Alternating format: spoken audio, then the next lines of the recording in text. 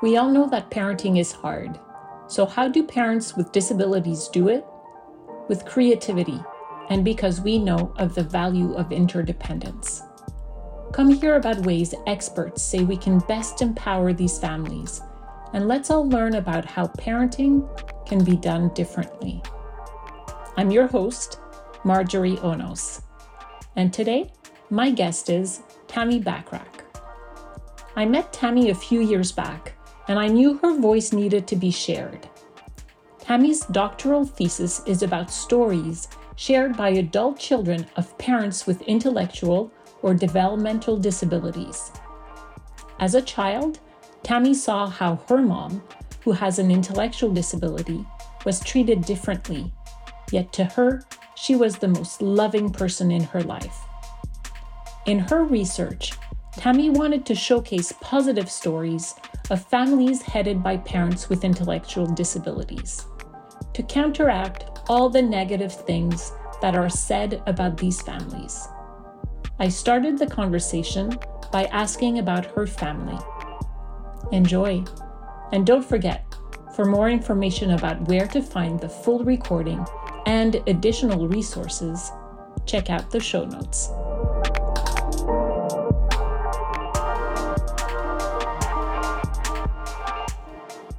I have a brother and my parents. And as a child, even though my mom, dad, and brother all have various degrees of learning challenges, the disability part wasn't something that was in my forefront of my mind. Particularly as a child, you have no concept of that at all. You just know that, oh, mom doesn't read very well, she can't help me with homework, that sort of thing. But their formal diagnosis, now I know what that is. It was a learning disability, or at the time, mental retardation. Now it's intellectual disability. My parents lived in a time where institutionalization was still a thing. Thank goodness they kind of were under the radar at the time. And then my brother's life and our life together expands sort of the beginning of the rights of people with disabilities to even be educated. And so we sort of lived this change, hopefully a positive change, although it's still not necessarily where we would like it to be, for people with developmental disabilities. So it's been really fun in that way to look back at what we lived. Now I'm like, oh, okay, that's why that happened or whatever. But as a child, it's just mom, dad, and Tim. It's very ordinary and boring. And so when people became interested in it, I thought, well, why are they interested? I didn't even get it. It was like, there's really not a story here. It's only after I realized that people thought it was odd that you start to beginning to wonder, well, what is unique about our family? They would see it as a negative or a problem. But the only thing I did realize was that I had an aunt who was very involved, and involved to the extent supportive in a lot of ways, but controlling in a lot of ways as well. And so my parents had lost their rights to be the decision-making parent for us. And so that was unusual. I didn't question it at the time, but looking back, I realized that took a toll on my family, my parents' relationship, and I don't think necessarily the way I saw my mom, but I ended up kind of playing a protective role because she was not always treated well by her older sister, in a rather demeaning way. And it wasn't until I was older that I realized it was because of my mom's intellectual disability that she could do that to her, that she could kind of be victimized in that way. And it's kind of weird because this is someone I loved and supported us, and yet there was this tension between being kind of unkind based on my mom's struggles in some ways. But so ordinary, really ordinary childhood in many, many ways, but had that extra layer of kind of contention in a way about who's in charge or who's in control, and my mom having to play more passive role. Okay, do you want to share a little bit about specific stories maybe that you think would be interesting to us? One is, as I got older, like teenage, then you kind of become more aware of the social norms around things, right? And you begin to evaluate your family against other families that you visit and that sort of thing. And it was about that point that I realized, oh, my aunt is rather ashamed of, or maybe we shouldn't, was told not to invite people over to the house. And there was this feeling of like it's not okay, or you should not invite people over. And at first I thought, well, my mom's not the best housekeeper in the world. Maybe it was that. But now I think there was more to it at that. In high school, you're trying to kind of fit in and all. But so we just didn't have people over. That was discouraged, and we didn't. All along, though, I realized that there's a sense of protection of my mom, and I loved her. She was probably the most loving, nurturing mom you could want, which was really interesting because I had these two kind of moms. I had my mom who, would just do the world for you and for anybody. And then I had my aunt who was also very kind and loving, but she had a pretty big temper, and she was, more volatile and a little more unpredictable, actually, but highly intellectual. So it was like you could kind of see the comparison. And then I remember thinking, when you become a mom yourself, which mom are you going to emulate? And I kind of absorbed both moms, but my parenting style, I hope my children think is more like their Nana, which they, of course, I have 4 kids and grandchildren now. So Nana's a big central part of their life. It's very interesting to hear from, the child, and to sort of say like, my mom gave me a lot and gave me like, warmth and kindness and love, and a lot of qualities that I want to emulate in my own parenting, which I think is a beautiful message. So do you want to expand a little bit more in terms of that relationship between your aunt and your mom, and how that played out in reality? Like, how did your parents, for example, lose custody? Yeah, that's an interesting story, and there's some mystery around it a little bit. But my mom, as a girl, this would have been in the 50s, went to a class for the title of the class. We even have a little paperwork on it. Is the class for retarded children. That was the name of the class. And my mom reflects back that they didn't teach me anything. They just let us color all day, And then you fast forward, and my mom's mom died. My grandmother died when she was 12. And so then she goes to a new place and lives with a sister in Colorado, and they have no special education, nothing. So she just starts in junior high and high school, and it's a disaster. So she loses her label at that point. There is no label. And then somehow she ends up moving to Washington with another sister who's a little bit older than she is. And they end up finding and enrolling her in a work program with Goodwill. And that's where she met my dad. And she did that for a little while, and then she began a family. And so she stopped doing that. And she stopped having a label. Again, once she moved away, there wasn't any kind of social workers that kind of carry your case like they do now. So again, she was just a woman in the community having children, probably thankfully, right? But without any sort of support, she ended up having some medical problems. And my family, of course, wasn't very well to do. So really having good doctors and people to take a look at that and good medical care was a challenge.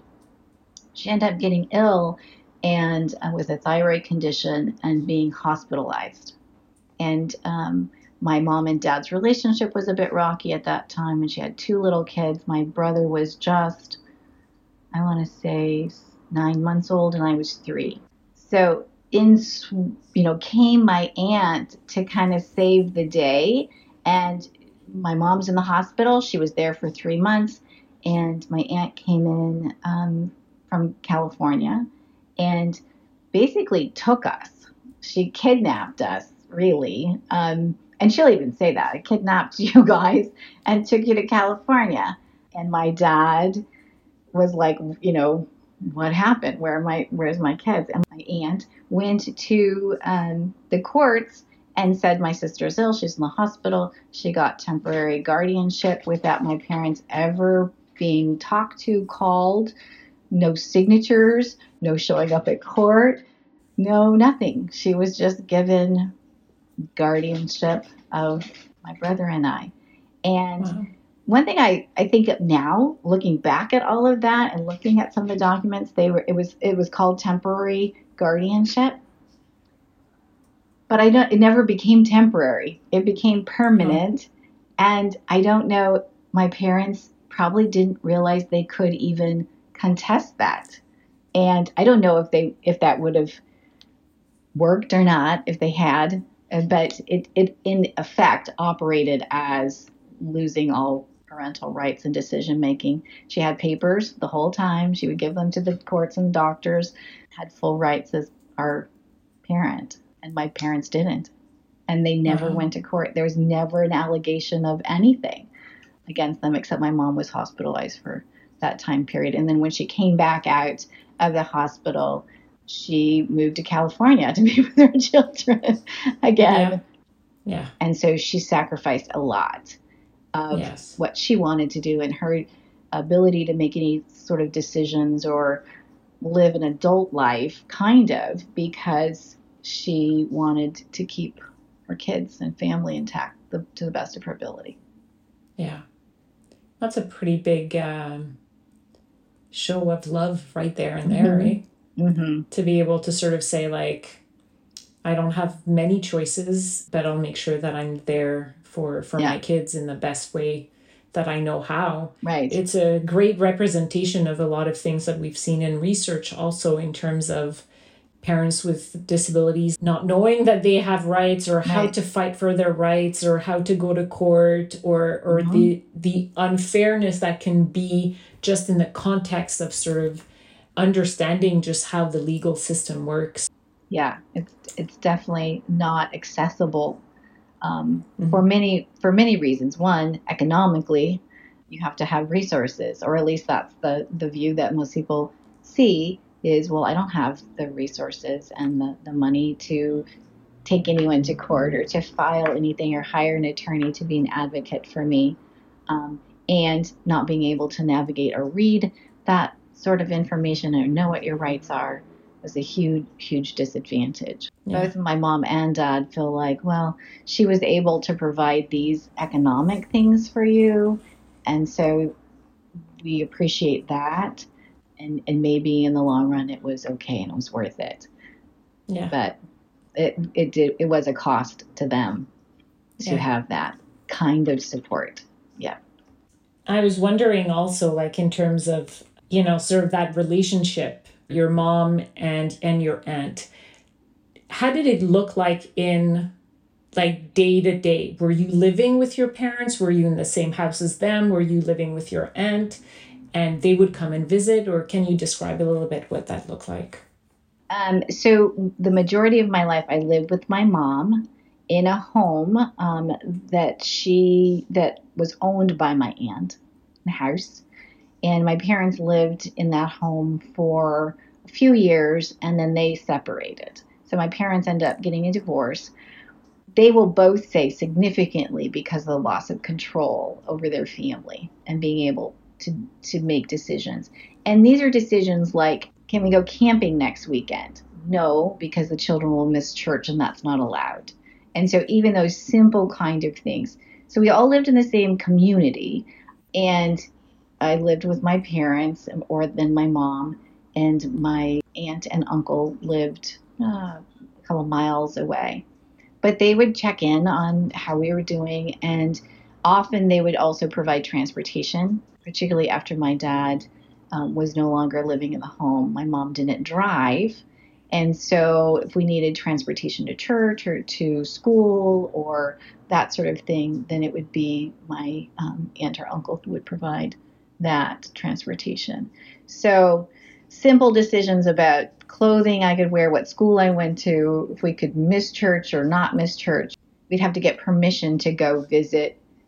Any sort of thing was really controlled by my my aunt. And then she provided financial resources to us and kind of paid the bills for my mom, who would struggle with that kind of thing at that time. Again, she was a relatively young woman at that point, and there were no support agencies. My mom didn't have those kind of supports, so she was only relying on an aunt to do that kind of thing if she needed it. Now we know that she really probably didn't need it. You could, she kind of goes to pay her bills, now. Yeah. She just goes there and does it, and it's fine.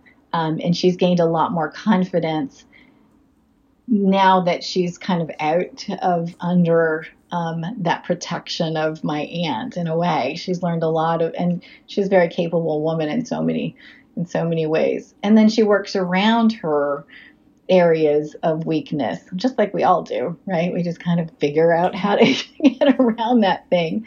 But yeah, that was kind of their relationship.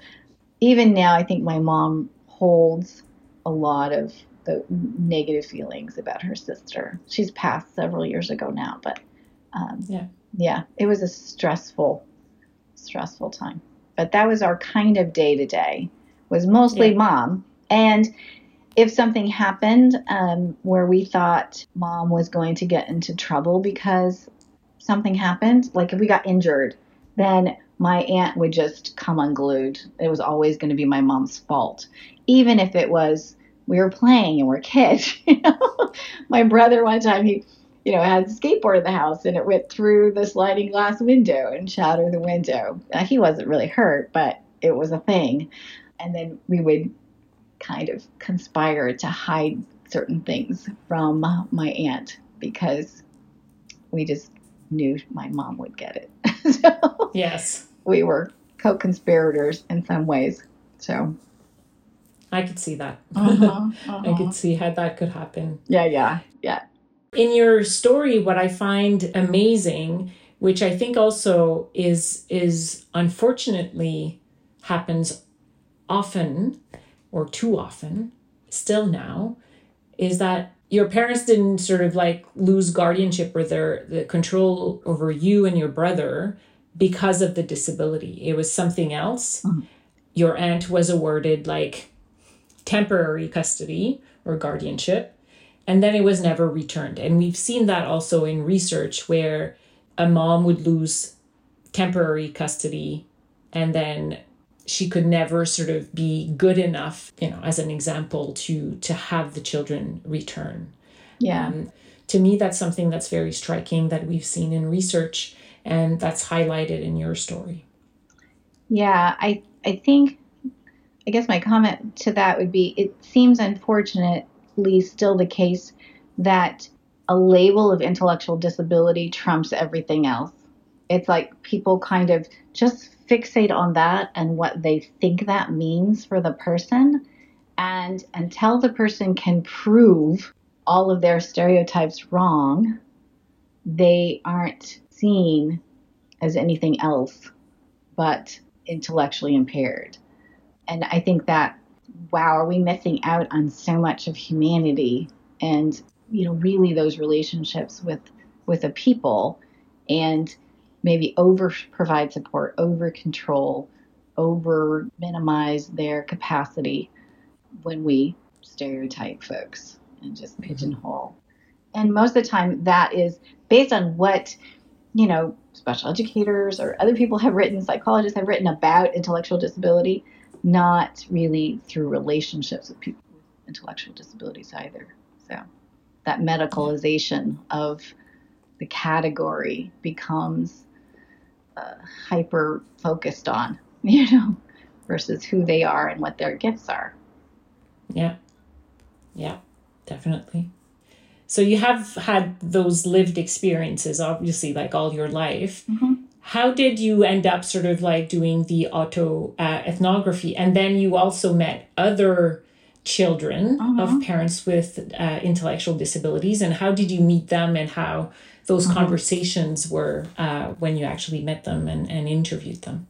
So, as I mentioned, it was through my PhD program that I began reading literature, and some of the literature was old, or was about the time that I grew up, and so there was really not the voice of children present. It was really just the authorities talking about the risk factors for children and those kind of things. There wasn't some of that. There wasn't really even an advocacy for parents. It was just kind of written in a very negative tone. So, but as I began reading, I thought, well, this has been my experience and it's different than what I'm seeing in the literature. But is our family just kind of the odd one? And I didn't know other people who were raised by parents with intellectual disabilities. I knew one other woman who worked for an agency that I did, and her experience was more similar to mine. So I thought, well, that would be an interesting research project to take a look at. Maybe our family is unique. So I reached out to our regional center, which is the case managers, and asked if they could help me find families and adults, because I really wanted to look at kind of that retrospective looking back. Now that they were adults, how did they view their childhood? How did they view their relationship with their parent and the supports they received and all of the things that we just talked about?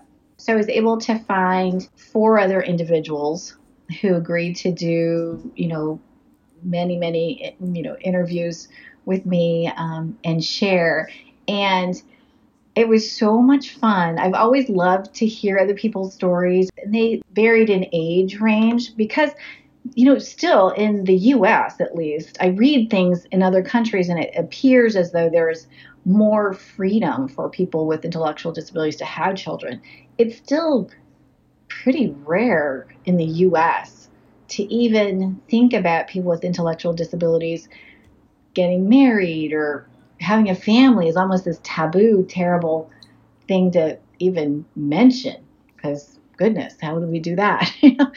Each of them talked about their moms as moms, not really as people with intellectual disabilities. I mean, they obviously saw their parents' limitations, and many of them knew that they had these supports and they needed some supports.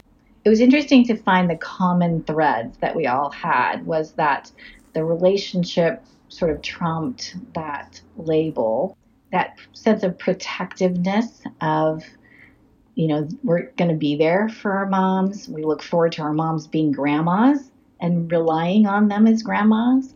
And they all had a view of a long-term relationship that was really positive with their parent and didn't give mom any slack for her disability either, so which is great.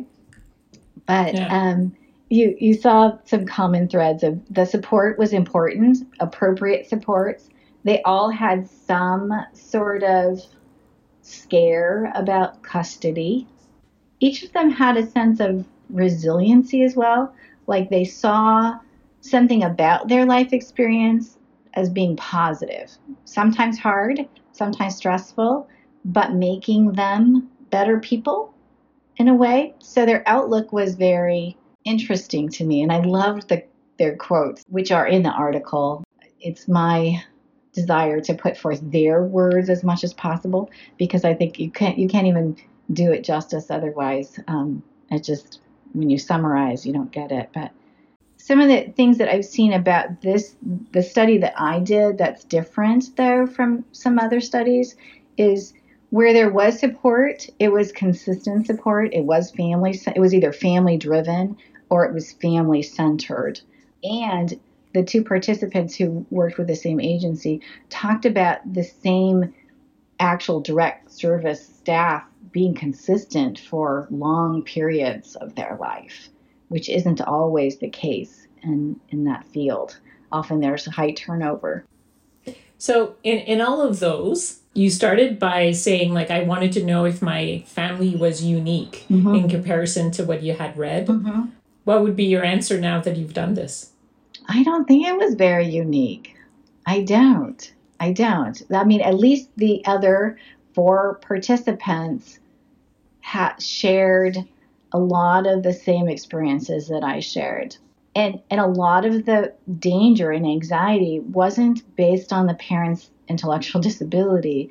It was reaction to that, or Right. the custody issues, or the, and even when they talked about, well, we end up having to step up and be more responsible in some ways, because I think there's a theme of that where the children take on a little more responsibility. Not that they become the parent, because I didn't see that in any of an art stories, but they take on, oh, they can drive now, so they're going to drive the family around. They can go to the doctor and kind of explain things, or go to the school if they have younger children or younger siblings, that kind of thing. They saw that not as a negative. At the time, it might have been a bummer when they were kids, but looking back reflectively, they think, no, that kind of kept me on track. That taught me how to be an adult and give me confidence in my ability to do things, and not, fool around and get into trouble. Yeah. Was their experience. And I think also what's important is to always sort of put it in context. I think that depending on our circumstances, we have to step up or not, at different times, because of our living circumstances, because we're a family, and as a family members, sometimes we all need to chip in. Yeah. Right. And even like being kind of a, when we talk about, sometimes I would make phone calls for my mom and get the information from a doctor, or, send that prescription over to the pharmacy or whatever. That's not any different than some of our families who come where the kids speak English and the parents don't, and the child becomes the translator, kind of, or that go-between for second language families. So it dawned on me, like, that's pretty much the same, as my experience. It doesn't carry the same stigma, though, right, as an intellectual disability does, but it's similar. So if we were to turn to the future a little bit, what is something that you would like to see happen or be done in research in this field in the next, let's say, 5 to 10 years? If I had a magic wand and could just change people's perceptions, it's not just with folks with intellectual disabilities or parents, but I think it even starts in our schools. We still hyper-focus on the label and medicalization, whether you're a doctor or you're a special education teacher or you're a social worker. And until we address the stigma around the label of disability, we need to shift our whole thinking in a way. And I know that is gradually happening. I hope it's happening, that we begin to see people as people, not as separate people or semi-people because of some particular label or characteristic that they have. We value one kind of being and quality of the being versus recognizing the disposition of people, the most important characteristic of them, not, whether they can read Shakespeare or even help their children with homework. Like there should be and could be other people that can step into that role. So there's just a shift, I guess, in our field. We would call that the social model of disability, right? Looking at really analyzing what we're doing, not focusing only on the person, but what are the supports doing to make their job harder, their life harder, their children's life harder, and what can we do to make it easier by asking them, by being a partner with them, not a superior to them. And if that shift of thinking happens, it potentially could affect education, our legal system, our social workers' views, but to see families as an asset that needs to be supported, maybe not. Maybe they're doing just fine. Just leave them be. And be more of an advocate for them versus a control for them. Paperwork, is just, that's not going to be their thing. Or sometimes time management isn't their thing. Like making, okay, you have to schedule an appointment that's 3 months out. That falls off my radar sometimes, So what can we do to support that? And address some of the issues around poverty and inequality in those areas as well, which obviously becomes a risk factor, in my opinion, greater than having intellectual disability does, or could, depending on your community and the supports that are there. In listening to you, I would add sometimes, as professionals, as researchers, as people who do not have an intellectual disabilities, to just be humble a little bit more, because we all struggle for different reasons. Our intelligence doesn't protect us from making mistakes, for doubting ourselves, for struggling sometimes. And I loved listening to you, to your story. I felt and I heard all the love that you have for your mom, for your dad, for, what they gave you and how they made you. I also felt the love from your aunt, even though, it's a little bit more complex. I really thank you for sharing this part of your research. I think that this is how we hopefully change opinions, by sharing stories like yours. So I really want to thank you for the time. Thank you. It's been a pleasure to share it. I appreciate the opportunity very much. This podcast was supported in part by a grant from the Minnesota Department of Human Services, Children and Family Services Division.